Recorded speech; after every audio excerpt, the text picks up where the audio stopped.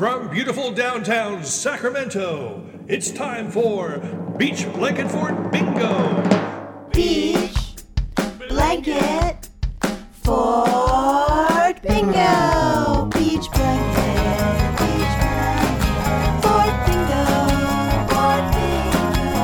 Spaz has got a show when you really want to know what's going on. Yeah, yeah, yeah. Beach Blanket, Fort Bingo, Fort Bingo. Art and music, golden view, and your favorite comics too. Grab a spot and settle in, 'cause it's high time we begin. Beach Blanket Fort Bingo Podcast. Yeah, yeah, yeah. Oh, hey everybody, this is Spaz. Thanks for stopping by Beach Blanket Fort Bingo. I appreciate you hanging out with me here. I have a special guest today, Mr. Sal Baglio. Some of you will know him from the Stompers, also from his recordings under the name Rock E. Rollins. Sal has a new project, The Amplifier Heads, and they have a brand new album out called Louda. We're going to talk about that. We're going to talk about the Stompers. We're going to talk about his whole career. So sit back, relax, and let's get going right here on Beach Blanket Fort Bingo. Beach Blanket Fort Bingo. Beach Blanket Fort Bingo podcast. Beach Blanket Fort Bingo. Beach Blanket Fort Bingo podcast. Boston-based singer-songwriter and guitarist Sal Baglio formed the Stompers in 1977. After building up a devoted audience and releasing a few independent singles, the band finally released their self-titled debut album on Boardwalk Records in 1983. Unfortunately, just as their single Never Tell an Angel When Your Heart's on Fire entered the Billboard Top 100, their label filed for bankruptcy. A year later, the album was repackaged, retitled, and re-released by Mercury Records, but by then the band's commercial momentum had stalled. The Stompers released an independent album in 1990, and while they haven't released any new music since then, they still play live to adoring crowds in the Boston area. Sal then recorded 2 albums under the pseudonym Rocky Rollins, before recording a pair of more intimate albums under his own name. Now, Sal has returned with his new musical project, The Amplifier Heads, and the album Louda. This album features musical assistance from Ducky Carlisle, who has built up quite a reputation as a studio musician, engineer, and producer. On Louda, Sal turns the volume and energy level up to 11 and has released one of the finest full-lengths of his career. I was able to chat with Sal about his entire career, from the Stompers to the Amplifier Heads. In this interview, he's honest and forthright and still filled with an intense love of creating and celebrating passionate rock and roll music. Please enjoy this interview with Sal, and remember to stick around after the ending theme to hear a previously unreleased song by Sal that will touch the heart of those who spent much of their youth scouring the bins in record stores. Welcome to the Blanket Fort, Sal Baglio.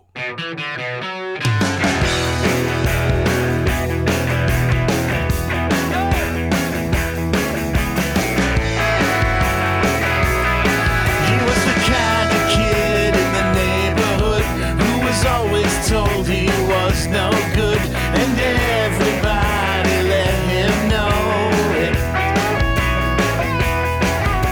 And when he went to school, you see. Let's go back to the beginning. Do you remember the exact moment that you realized that you wanted to be a musician? I don't think I had a moment where I had to even think about it.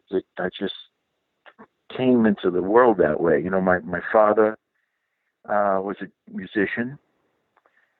My grandfather on my mother's side was a vaudeville musician.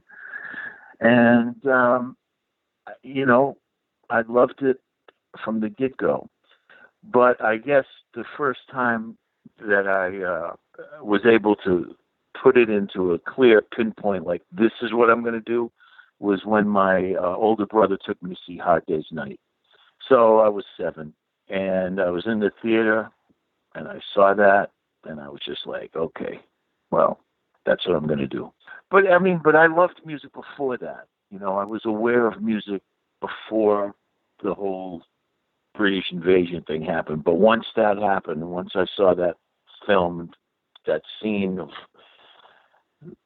the Beatles in the train, and they're singing "I Should Have Known Better." I said, "Well, that looks like a life I'd like to have." So, and then I spent most of my life trying to attain the unattainable, but I was fortunate enough to carve out a little something.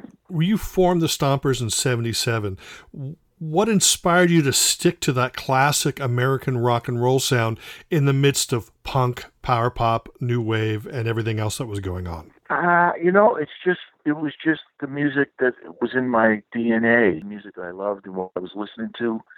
And I didn't even think in terms of genre of punk and new wave. I didn't think in those terms. I just thought of rock and roll. I'm going to have a rock and roll band. That's what we're going to do. We're going to go out. We're going to play, we jump around, and we're going to make people go crazy. And that was the idea behind the Stompers. It was just like, we're just going to be a rock and roll band. And it just happened to be in the midst of all that other stuff that was going on, which in a way worked to our advantage because we weren't like any of those other bands. Rockin' from coast to coast, all right. Yeah. Raise your glasses and give them a toast. They're reeling in a rockin' from coast to coast, all right. We'll take a trip now. From Frisco to the Apple to Seattle, back to Boston. You can hear the guitar play, drummer style rock, yeah. Well, what was the Boston scene like when the band first got together? And was there a camaraderie with other bands from the area? There was in the very beginning. I mean, the Boston scene started like about 75, 76. It was starting to, you could hear things about this club downtown where people were playing original music. At that time, it was all cover bands that were playing in paying gigs. So all of a sudden, you started to hear like this. Bands are playing in Kenmore Square and they're doing their own music. And so around 76, I would go down and check some of these bands out. I'd be like, oh man, this is great. They were just rock band, 2 guitars, bass, and drums. There hadn't been a name put onto it yet. And when I formed the Stompers, we started to play at the Rat and Cantones and all these Boston-based clubs that these other bands were at. And at first it was, it was a very welcoming scene. But then as things got put into boxes and genres, this happens all the time. Okay, well, this is the punk scene over here, and this is this scene over here. And all of a sudden, we found ourselves on the outside of that scene. Always. We weren't really welcome in that scene. But once again, it worked out in our favor because we just sort of blazed on down the road. We played a lot of colleges and a lot of clubs that were outside of Boston, and that's where we really got our audience from. Really, he's living in the past. He thinks he's James Dean. He's driving around so fast, searching for that midnight train. We all believe him 'cause it's all in fun. He believes it 'cause he's number one. He's number one.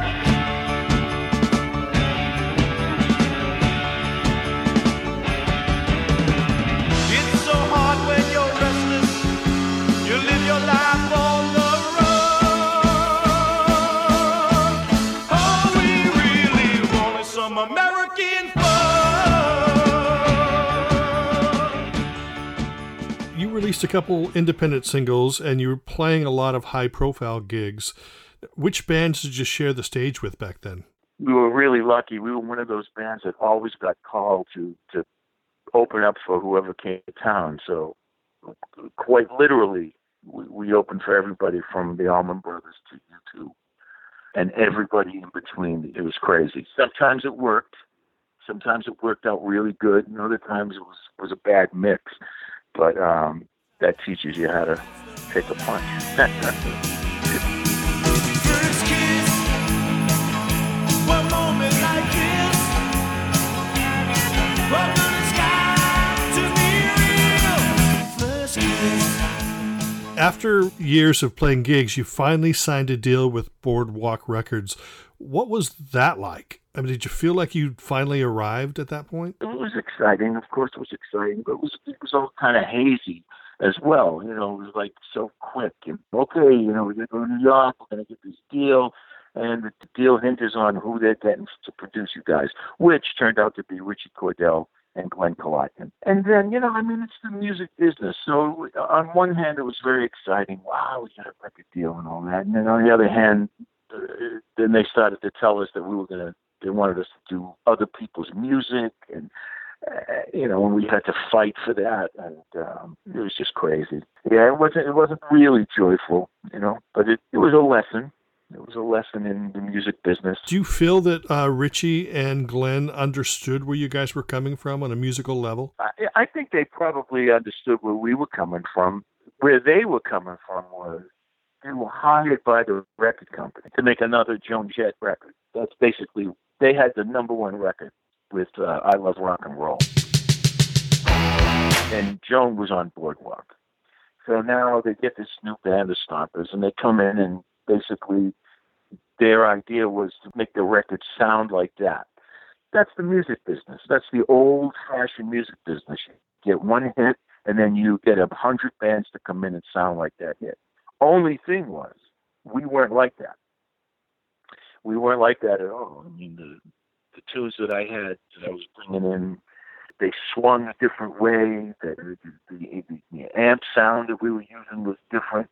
When we got in the studio with Richie and Glenn, everything changed. You know, they wanted me to use Marshall stacks, and they slowed everything down. And you know, it was what it was. I understand. You know, at the time that it happened, I wasn't that thrilled about it.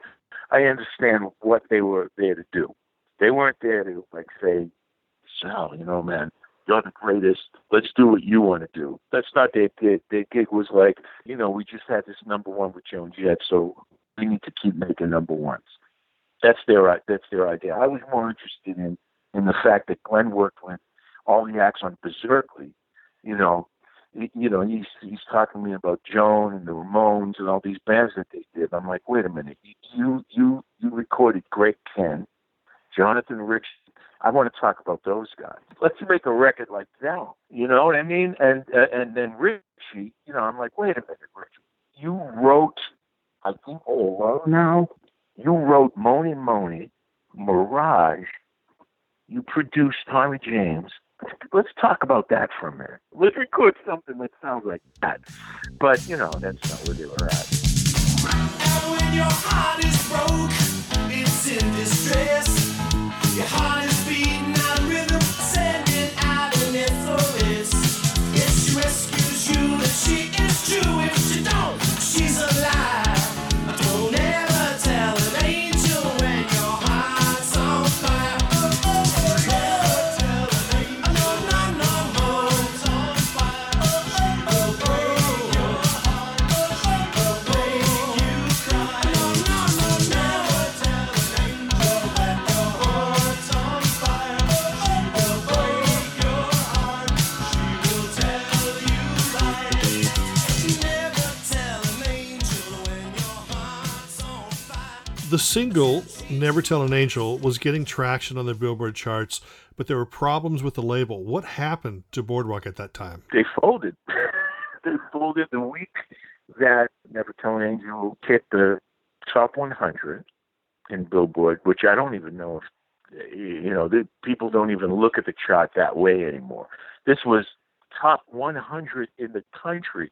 We were like 80-something with a bullet, which back in those days meant, I think it meant 3 weeks of upward motion, and then you see what happens. Well, the week that it debuted on the charts, there was also a story in Billboard that Boardwalk Records files Chapter 11. Yep, that's my rock and roll story. I'm sticking to it. And then, you know, we went from there. They sold, you know, when you're in Chapter 11, you sell off your wares. And our master got sold to Mercury Polygram. Basically, they put the same record out with one new song on it, which was One Heart for Sale. She's the one that made me cry, and I wonder why. Here I'm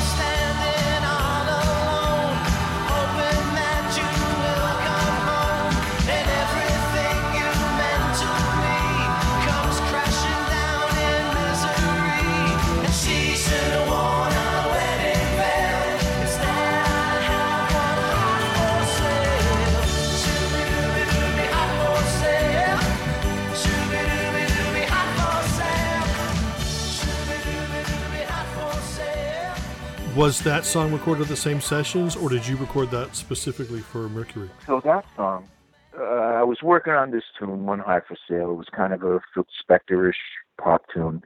And Richie heard it, and he said, I think I'm going to get that song to Ronnie Spector. So I was excited. We were like out of our minds about that. Of course, that never happened. So I had changed the lyric around so that it came from a female point of view. And we did a demo of it, and it didn't happen, obviously. But and that, of course, was the whole production on that was Phil Spector sound. We went for that.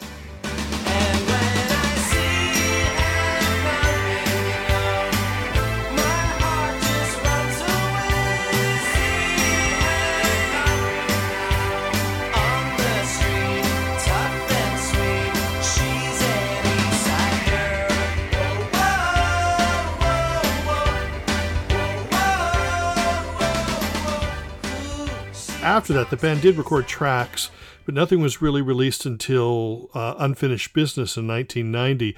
Since then, there haven't been any new recordings, yet the band continues to play live shows.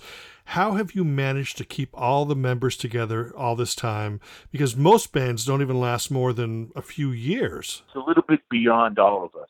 It really is. It's a little bit beyond all of us that 42 years later, we're still playing. Whenever we play, we're grateful that we sell out, and it's crazy.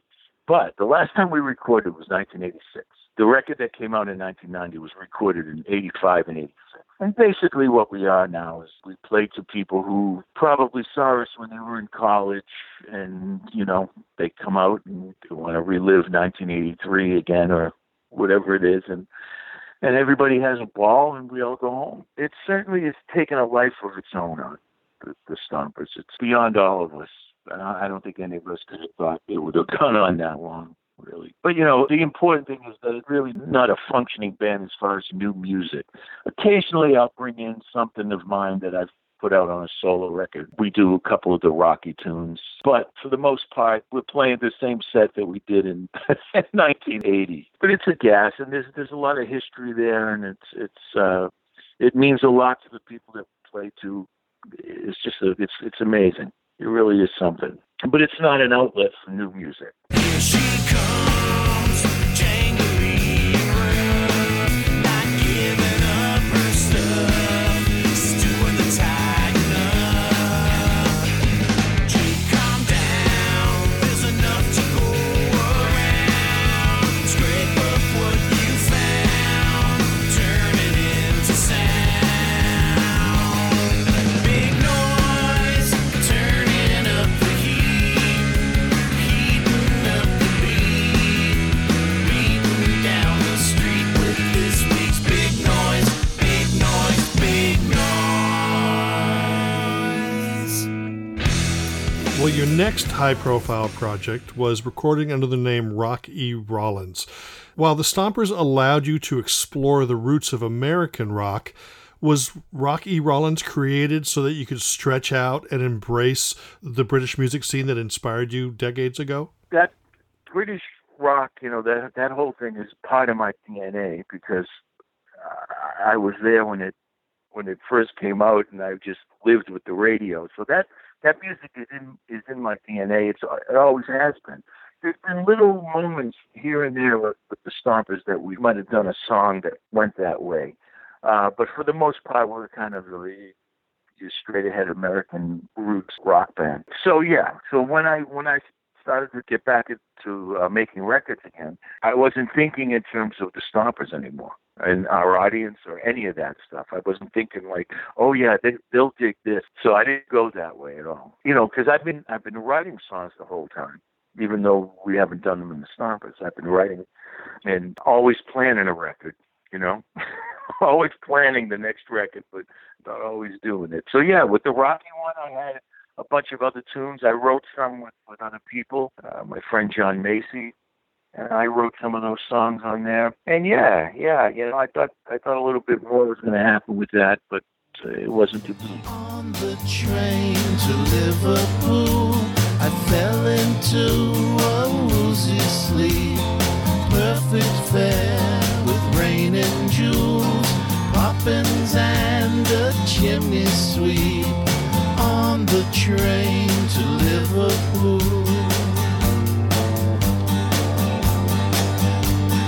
Chim, chim, chimney, chim, chiree. Chim, chim, chimney, chim, chiroo. Chim, chim, chimney, chim, chiree.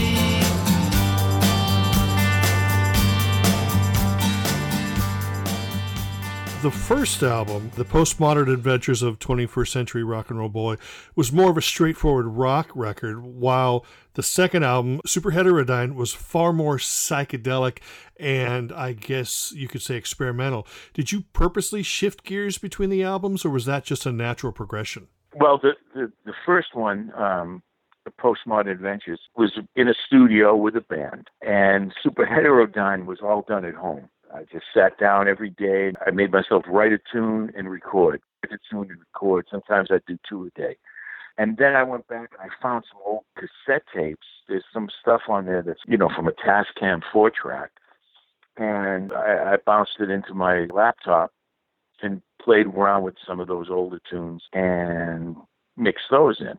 So I think there's like 18 songs on that record. So it was great. I was just at home doing what I've always done since I was a kid when I got my first 4-track reel-to-reel. It had no place that it had to be. Like, once the Stompers got started, it was like everything had to be for that band. Okay, this song's going to work on it. When we do the show, this song's going to work like that. And so I didn't have to think about that anymore. I just, at home, just like it was when I was a kid, just making stuff up. I love that. That's when I feel the most magical. A long time ago, when I was star boy, we danced on the dunes, and summer heather went on forever. Then untethered, we left too soon. Isn't it time to get back? Isn't it time to get back? But we can never go back.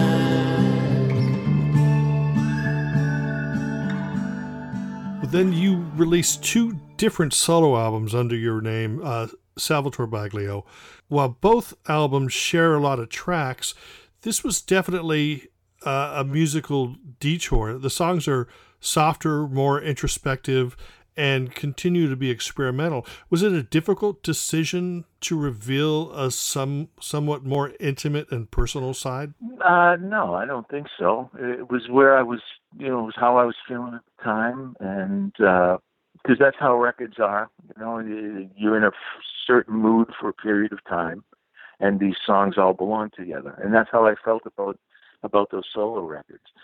Sometimes I feel like maybe I should have done those in a studio and brought them out in a different way, But those also were recorded at home, just me alone with a microphone. And that might be the magical part of those records, is that they were recorded that way. They're very intimate, and that's how I was feeling at the time. Everybody knows the emperor's got no clothes, but nobody really wants to see the boy with the amplifier head. Everybody thought that he was born that way. When they shut him down, he made that awful sound. The boy with the amplifier head.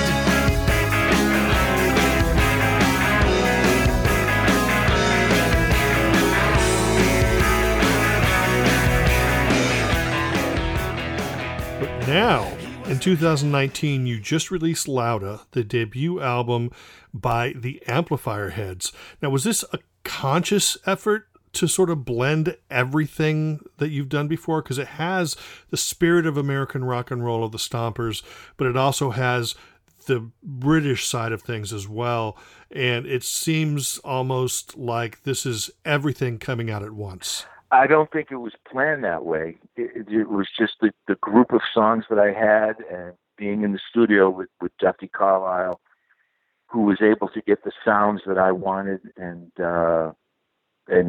sometimes even better, you know. So yeah, I mean, it was time to do a record, and most of it is done. It's pretty much a solo record. I used a couple of other friends to come in and play, but for the most part, it was just me and Ducky in a studio.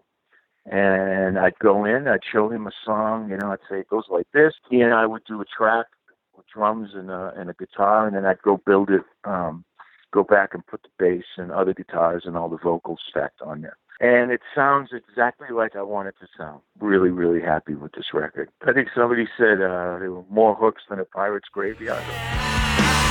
I've got a new obsession. Have mercy, I can't put it down. I've got a new obsession, it's true. That new obsession is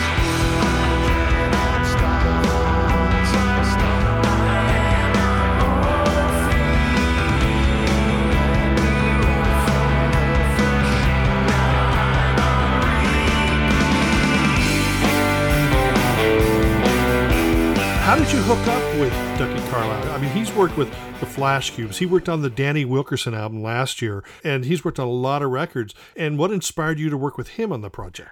Well, I've known Ducky for decades. He actually recorded the first Rocky record. We did that at his original recording studio in South Boston. And, we've just known each other. We have a bunch of mutual friends, and we've always supported each other, and we love all the same music. And when it was time to make the record, that's where I wanted to go, because I knew that the sound of his house and his studio was going to be great. And I also knew that I could bounce my ideas off of him and he'd know where I was coming from. And that's why that record sounds the way it does. Ducky had a lot to do with that, man. You know, and then he'll say, no, I had nothing to do with it. But he really did. You know what I mean? You know, so great guy and hell of a drummer. He's a wonderful musician. You know, a great engineer and co-producer as well. the boy with the amplifier head. Everybody thought that he was born that way. When they shut him down, he made that awful sound. The boy with the amplifier head. Oh, oh, oh, oh, oh, oh. Well, the album's opening track, The Boy with the Amplifier Head, appeared with a completely different arrangement on your solo album. Now, when you first wrote the song, which arrangement was in your head? The ballad is the first way that I wrote that song, the one that's on the two solo records. That's how the song first came to me. We were done with this record, the Amplifier Heads record. We were done. We had 10 tracks. But there was one track that I wasn't too happy with working with everything else. I got up one morning and I picked up the guitar and I didn't even think about it. I just started to play the rock and roll version of Boy with the Amplifier Head. I said, wow, I like this. So I put a quick demo down on my laptop, went into the studio with Ducky that day. I said, let's cut this. I played it for him. We went into the studio. The first take that we played, we nailed it. He played the hell out of the drums. We didn't even have to talk about it. That's why it's so good to work with somebody like Ducky. There's very little I have to say to him. He kind of gets it. He gets what I'm doing. So yeah, that was the last track we cut for the album. Rock candy doing the peppermint twist. Going to a go-go and it goes like this. All right, hey rock candy. Hey rock candy. Hey rock candy. R-O-C-K-C-A-N-D-Y. apart from the Boy with the Amplifier Head, is this a collection of songs written over a period of time, or were you inspired to write a whole new batch of songs once you realized that you were going to make this album? No, I've wrote those over the past few years. I think one track, Rock Candy, probably the oldest track. I cut that with Monty Richards and Brad Helene. So Ducky he engineered that and did percussion on that track. That's probably the oldest track that I had recorded. It was just an instrumental. There was no lyrics to it. It was going to be called I Am the King of Rock and Roll, and So Am I. That was the title of that track. And then one morning, getting ready to go in to record, and I don't know where that came from. I just started to write those lyrics in a stream of consciousness thing. So what I found is that all those songs somehow connect to each other in some way. Lyrically, musically, they all fit and make sense on that record to me. You know, Rock Candy is a person. The Boy with the Amplifier Head, you know, he's somebody that knows Rock Candy. They go to the beat club together and, you know, all that kind of stuff. They work together. It works together pretty well, you know. It's memory. It's thinking back on a different time. That's how that album works for me. And when I think in terms of records that I love, you know, they all make sense somehow together. Even if they're not, if the tracks don't tell a whole story, somehow those 12 songs that were put on those records that I loved and listened to made some sort of sense, either sonically or lyrically.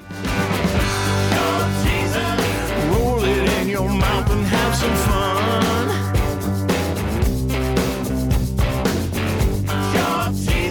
Just wait a doggone minute, here it comes. Fresh out of the store, do you want a little more? How does it taste? Now don't you waste any at all.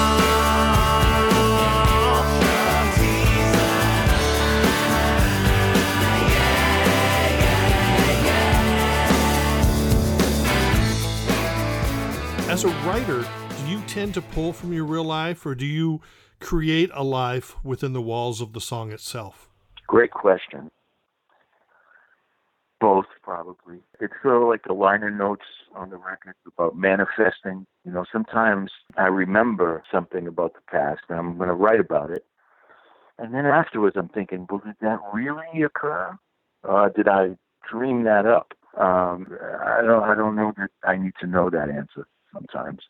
But with these tunes here, there's something real in every one of those songs that I either experienced or witnessed in some way, you know. Even there were songs about candy on there and big wax lips and all that stuff. And that reminds me of Halloween as a kid, you know. And time in the early 90s, I was walking down a street that was across from where this old gumball factory used to be.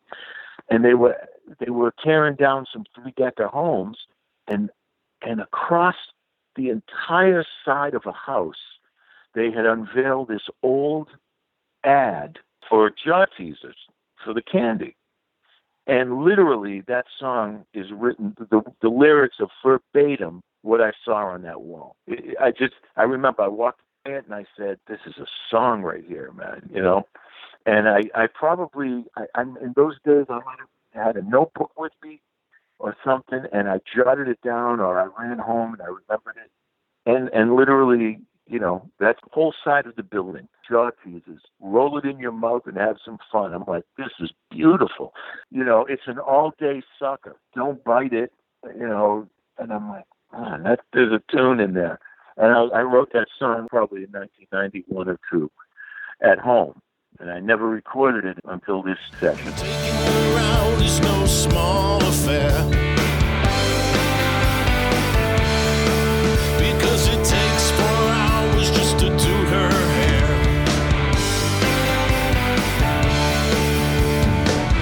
Friday night at the Jive Double Feature, everyone ran screaming from my creature. Life isn't easy with a two-headed girl.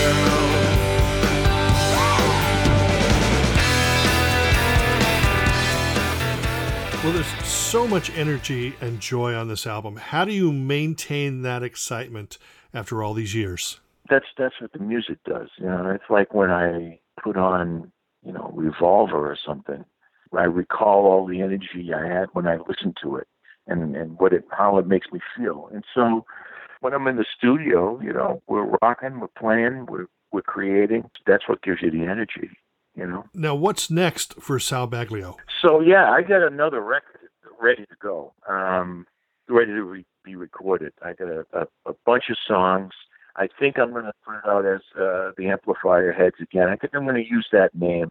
You know, these are solo records. Really, it's not a band. You know, I have guys that come out and play live with me, but they're solo records. But rather than call them Sal Baglio records, you know, let's face it, that's not a great rock and roll name, is it? You know, I always use the name of a band because I love the idea of a band. I love the idea of that. You know what I mean? But yeah, so I have another record. You know, I don't know when I'm going to go in. It'll probably be after the first year sometime, and play live. You know, I'd like to take this band out to play live more. You know, it's a new and different time. You know, when I started playing with the Stompers, you could play 7 nights a week. We definitely averaged 5 nights a week. Sometimes you did 3 nights at one club, and then, you know, 1 night is at others. And there was a time where we were doing double headers. We'd play in the afternoon somewhere and then play at night. That's all gone now. That doesn't exist anymore. So it's a different time, and we'll have to find some different ways to put on shows. The boy with the amplifier head.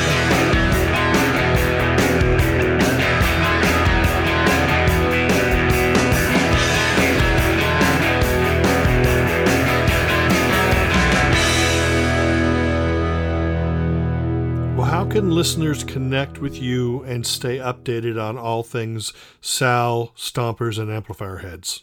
Well, you know, on the internet, we got theamplifierheads.com, also on Bandcamp, which is cool because you can listen to some songs while you read about the band. We're out on Facebook. You know, I'm out there under my name, under the Amplifier Heads, thestompers.com for everything that has to do with that band. We're getting ready to do our yearly Saturday after Thanksgiving show, November 30th. We're going to be playing. This is our 10th year at this particular venue. It's just about sold out. That's going to be a gas. Raise your glasses and give them a toast. They're reeling and rocking from coast to coast. Yeah, yeah, yeah, yeah. Yeah, yeah, yeah, yeah. Yeah, yeah, yeah, yeah. Say, ain't them cats the most? Ain't them cats the most? Just a reeling and a rocking. Yeah, yeah, yeah, yeah, my baby. Yeah, yeah, yeah, yeah. Raise your glasses and give them a toast. You're reeling and a rocking, reeling and a rocking. Whoa, whoa, yeah, yeah, yeah, yeah, yeah, yeah, yeah, yeah, yeah. Say, ain't them cats the most?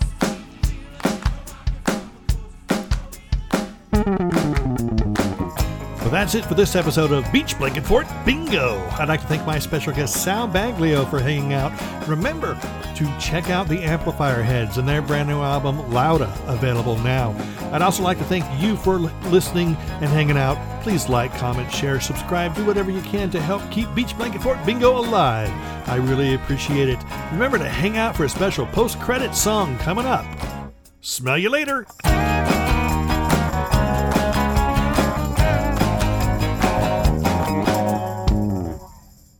Now that we've reached the post-credits segment of the podcast, what can you tell us about this previously unreleased song that we're about to hear called Record Store? I wrote Record Store on my 59th birthday. I woke up, went to the table, had my guitar, a cup of coffee, and it spilled out complete, just the way you hear it. It was a stream of consciousness about the past. You know, I was 59 knowing that then what the next year was going to be. So I was looking back, and record stores were magical. It was a magical place to go.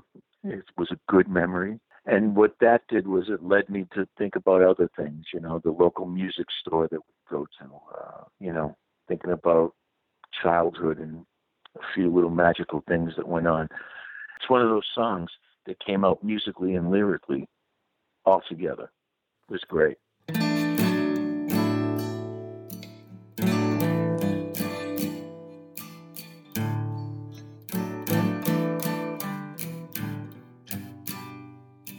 Record store,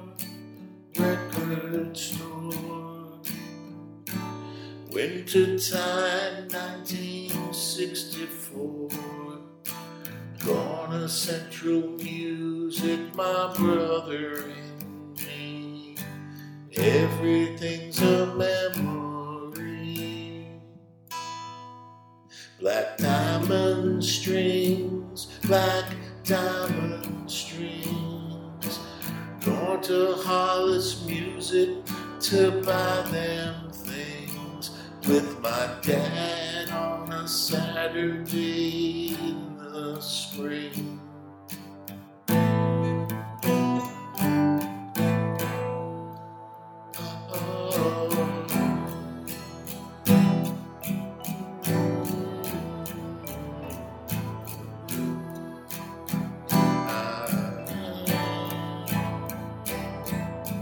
Horsey ride.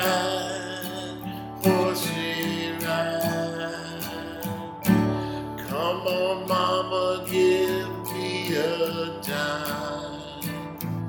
In front of Woolworths in the summertime.